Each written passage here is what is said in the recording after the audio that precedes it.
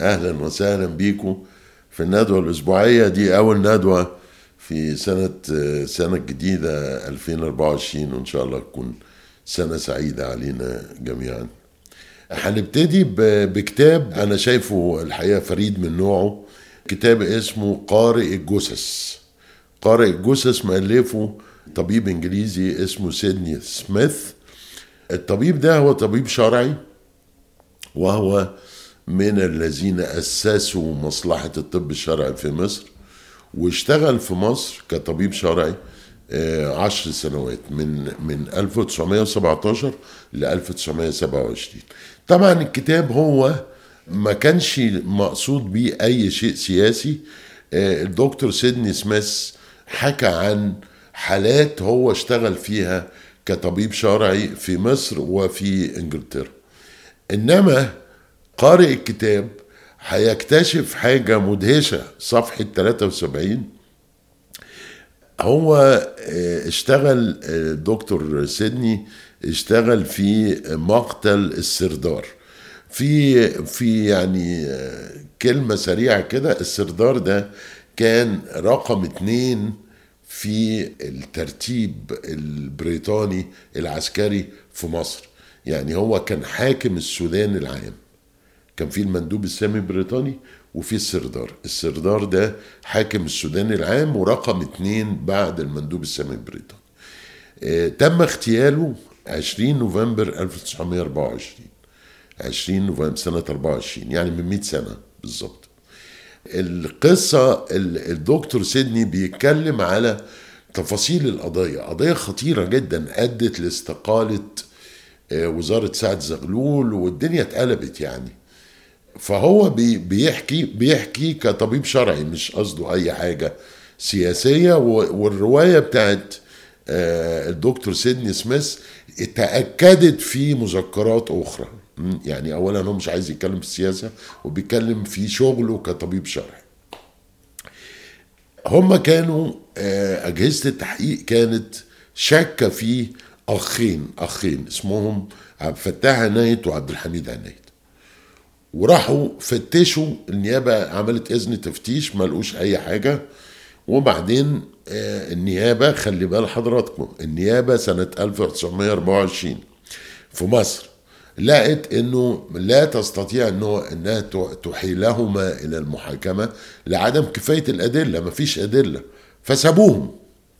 فعملوا ايه بقى اجهزة البحث؟ يعني عملت ايه؟ جندت جاسوس عليهم اسمه نجيب الهلالي. ده تظاهر بانه معاهم وثوري وكده، وراح قال لهم انتوا هيتقبض عليكم قريب جدا، فايه احسن حاجة ان انتوا تسافروا. وبعدين اللي حصل ايه؟ انهم ركبوا القطر من القاهرة، فجت البوليس راح ماسكهم جوه القطر عشان يدور على ايه؟ يدور على الاسلحة اللي هي نفذوا بيها جريمة قتل السردار. ما لقوش حاجة. وبعدين وهم ماشيين في ضابط لقى ايه؟ صندوق فاكهة، فقال لهم فتشوا في الصندوق ده. ففتحوا الفاكهة، تحت الفاكهة لقوا المسدسات اللي هم استعملوها في اغتيال السردار. مش بس كده، الدكتور سيدني خد المسدسات دي وجربها، ضربها على شوال قطن علشان يتأكد ان هي الفوارغ هي نفس الفوارغ اللي لقوها مقتل السردار. يبقى عنده كده دليل قوي ساطع يستطيع ان يقدمه للنيابة، فالنيابة فعلا توجه لهم الاتهام. وده اللي حصل فعلا، ان النيابة اقتنعت بهذه الادلة ووجهت الاتهام الاثنين الاخين. وبعدين هم ارشدوا عن اخرين من ضمنهم شفيق منصور، وقصة يعني دي طويلة. احنا اللي عايزين نقف عنده الحكاية دي، ان انت في مصر من 100 سنة النيابة لا تستطيع ان تأمر بحبس شخص بدون دليل، حتى لو كان القضية خطيرة جدا، حتى لو كانت القضية خطيرة جدا، حتى لو كان اللي اتقتل شخصية عظمى في الجيش البريطاني. القانون هو القانون ده في مصر منذ 100 عام. طيب خلي دي على جنب، وتعالوا بسرعة كده نتكلم على بعد 100 سنة ايه اللي حصل. شاب اسمه محمد أحمد حسين كان عنده 17 سنة، نزل يركب المترو وكان حاطط على التيشيرت وطن بدون تعذيب، ومن ورا كاتب ثورة 25 يناير. طبعا ده لا يشكل جريمة في أي قانون. اتقبض عليه واتحبس 2 سنين، يعني 2 راحوا من عمره. اتمسك 2014 من غير أي سبب، وفضل محبوس ل 2016. مش بس كده، طبعا طلع من السجن من الضرب والتعذيب، تخيلوا ما عملش حاجة خالص. طلع عنده وهو شاب صغير عنده مشاكل في العمود الفقري وفي عظمه وبتاع. سنة 2023 قبضوا عليه تاني. ليه؟ قالوا له ده انت لما اتقبض عليك اول مرة في حكم غيابي عليك، ما يعرفش عنه حاجة طبعا خالص. القضاء والنيابة في ايد امن الدولة بتعمل زي ما هي عايزة، ودلوقتي هو محبوس تاني. هو ايه جريمته اصلا؟ ان هو كتب وطن بدون تعذيب. هي دي يعني مش عيبة ولا جريمة، وثورة 25 يناير. انما الارادة السياسية الامنية عايزة تنتقم من اي حد اشترك في الثورة.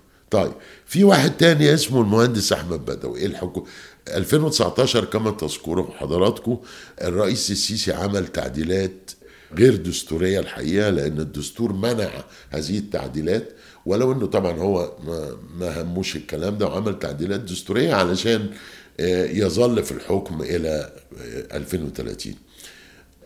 والإعلام بتاع السيسي وقتها قال إيه؟ قولوا رأيكم، مش ضروري توافقوا على التعديلات. يعني احنا في بلد ديمقراطي، هم بيقولوا كده. عايز تقول للتعديلات قول، عايز تقول لا قول لا. ففي مهندس اسمه احمد بدوي يعني سمع الكلام وقال طب خلاص يعني ممكن اقول لا، وراح عامل يافطه صغيره جدا كتب بايده كده لا للتعديلات الدستوريه.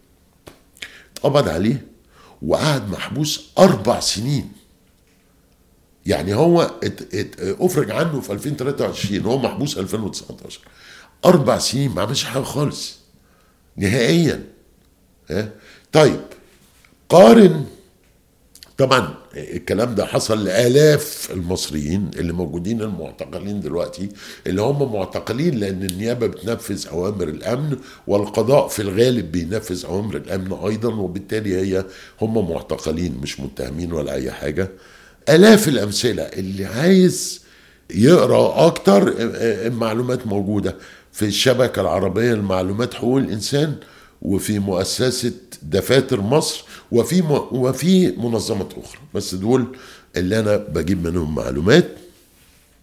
الشبكة العربية لمعلومات حقوق الإنسان ومؤسسة دفاتر مصر. طيب هنا بقى السؤال، يعني أنت من 100 سنة كانت النيابة بتؤدي دورها في احترام القانون، احترام كامل للقانون، ومفيش أدلة يعني مفيش محاكمة. وبعدين خلي بال حضراتكم ان المتهمين دول اللي هم وزارة الداخلية عملت لهم جاسوس عشان يقنعهم ان هم يسافروا علشان يقبضوا معاهم على المسدسات، ما ضربوش قلم واحد. يعني عبد الفتاح عنايد ده واحد من الاثنين كتب مذكراته، ما ضربش قلم واحد. بالعكس ما فيش يعني ما جاش في دماغ حد انه يضربه اصلا. طب شوفوا بقى انتوا دلوقتي الناس بتتضرب وبتتعذب وبتتكهرب، والنيابة بتسمع كلام الأمن والقضاء بيسمع كلام الأمن. طب ايه اللي حصل؟ 100 سنة المفروض نتقدم، اتأخرنا. ايه اللي أخرنا بهذه الطريقة؟ الإجابة في كلمتين: الحكم العسكري. الحكم العسكري. الحكم العسكري لا يعترف بالقانون. ليه؟ لأنه هو قائم على الأوامر وطاعة الأوامر. فقانون إيه والنيابة إيه اللي هتقول لأ؟ ولا القائد إرادته لازم تتنفذ. عشان كده قلنا قبل كده إنه الحكم العسكري ما يعملش انتخابات نزيهة أبدا. ده ضد ثقافته. وطبعا يعني ولا حصل اخر انتخابات نزيهه في مصر كانت 1950 اللي هي جابت الوفد قبل الانقلاب بتاع 52.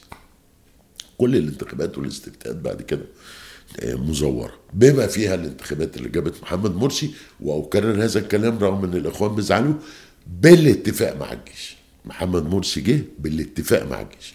كل الاوهام اللي بيرددها ان اول تجربه ديمقراطيه وليده ومش كل هذه يعني اوهام، عايشين في اوهام في عالم موازي.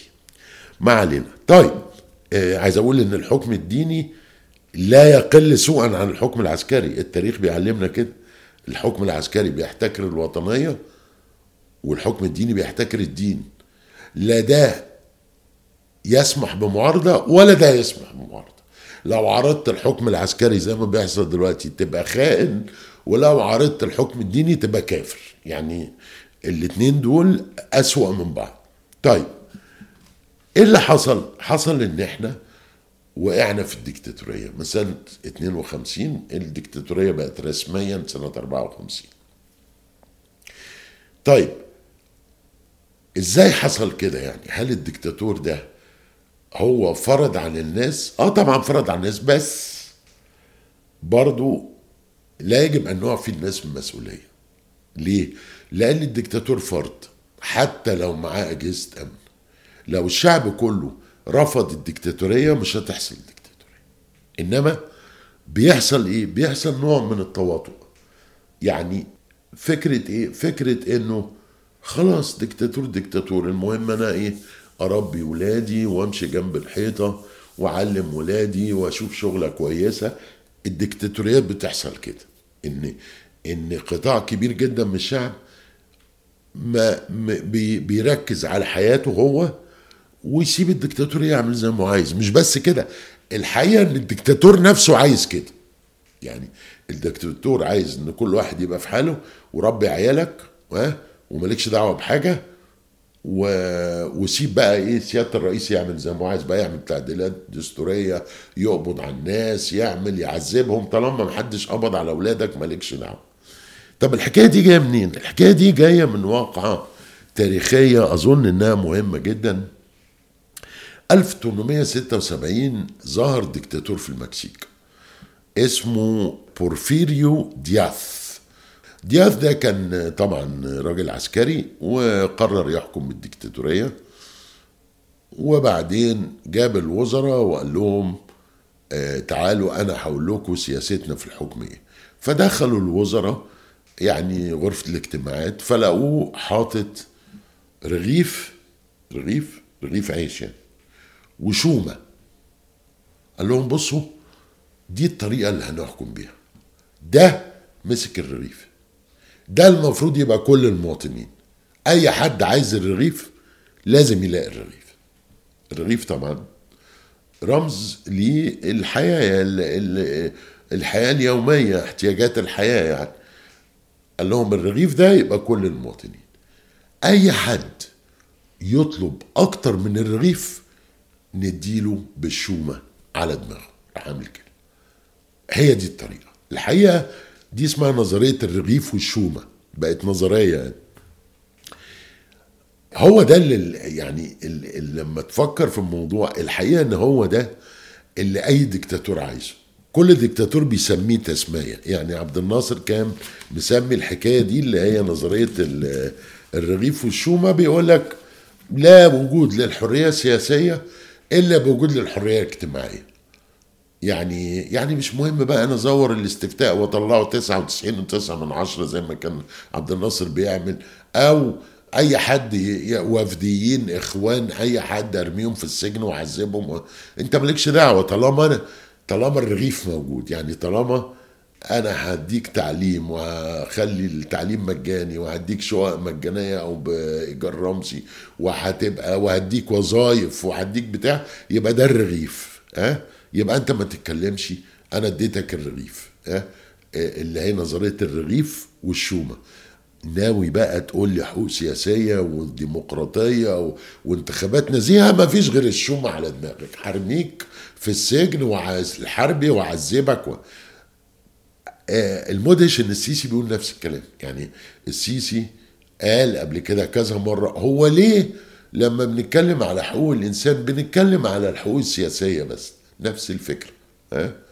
ليه هو أنا لما أسكن الناس وأكلهم وأديهم عمل ومش دي حقوق برضو؟ نفس الموضوع، الرغيف والشومة. أنا بديكوا الرغيف، خلاص عايزين إيه؟ عايزين أكتر من كده يبقى تاخدوا الشومة على دماغكم. الحكاية دي مدهشة، هتلاقي موجودة في كل تجربة ديكتاتورية اللي هي نظرية الرغيف والشوم. طيب ما خلاص فعلا، يعني احنا ممكن نفكر كده، طب ما خلاص فعلا، طب ما كل واحد يشوف حاله يا جماعة وربي عيالك وخد الرغيف وخد شغل وانبسط وسيبك بقى من الرئيس بقى هيفضل طول العمر بيزور الانتخابات، بيضرب المعارضين، بيقبض عليهم، احنا مالنا؟ الحقيقة الموضوع ليس بهذه السهولة، لأن كل التجارب اللي اتعملت فيها نظرية الرغيف والشومة انتهت بأن مفيش رغيف. يعني رغم ان في الأول كانت في رغيف أو شومة، في النهاية بقت الشومة أو الشومة، مفيش رغيف. ليه؟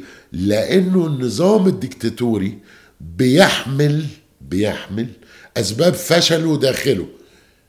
يعني السلطة المطلقة مفسدة مطلقة. طالما أنت ده مبدأ معروف جدا، السلطة المطلقة مفسدة مطلقة. وبالتالي طالما أنت سبت الديكتاتور ينفرد بالحكم من غير محاسبة، هيعمل زي ما هو عايز،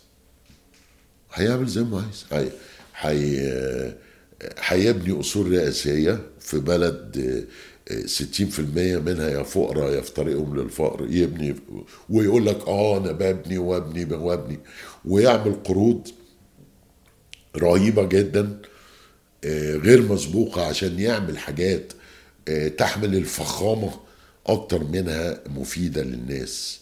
يعني ما حاولش ان هو ينقذ المصانع اللي اتقفلت او يعيد تشغيلها، ما حاولش يحسن التعليم، ما حاولش يحسن الصحة، لا هو عايز حاجات يقدر لما يروح يفتتحها ويبقى في مزيكا بقى ويطيروا حمام ابيض وحاجات زي كده، وتجيله بقى الطفلتين اللي هم معاهم الورد ويبوسهم عايز هو القصة دي. انما بينتهي الموضوع زي ما موجود في مصر دلوقتي، ان لو انت كنت انت قبلت ان الرغيف كفايه عليك الرغيف، والشومه للي عايز اكتر من الرغيف. دلوقتي مفيش رغيف، دلوقتي الاسعار غاليه جدا، معظم الناس مش عارفه تعيش، يبقى النظريه فشلت. والحقيقه هي مش فشلت عندنا بس، ده هي فشلت في العالم كله.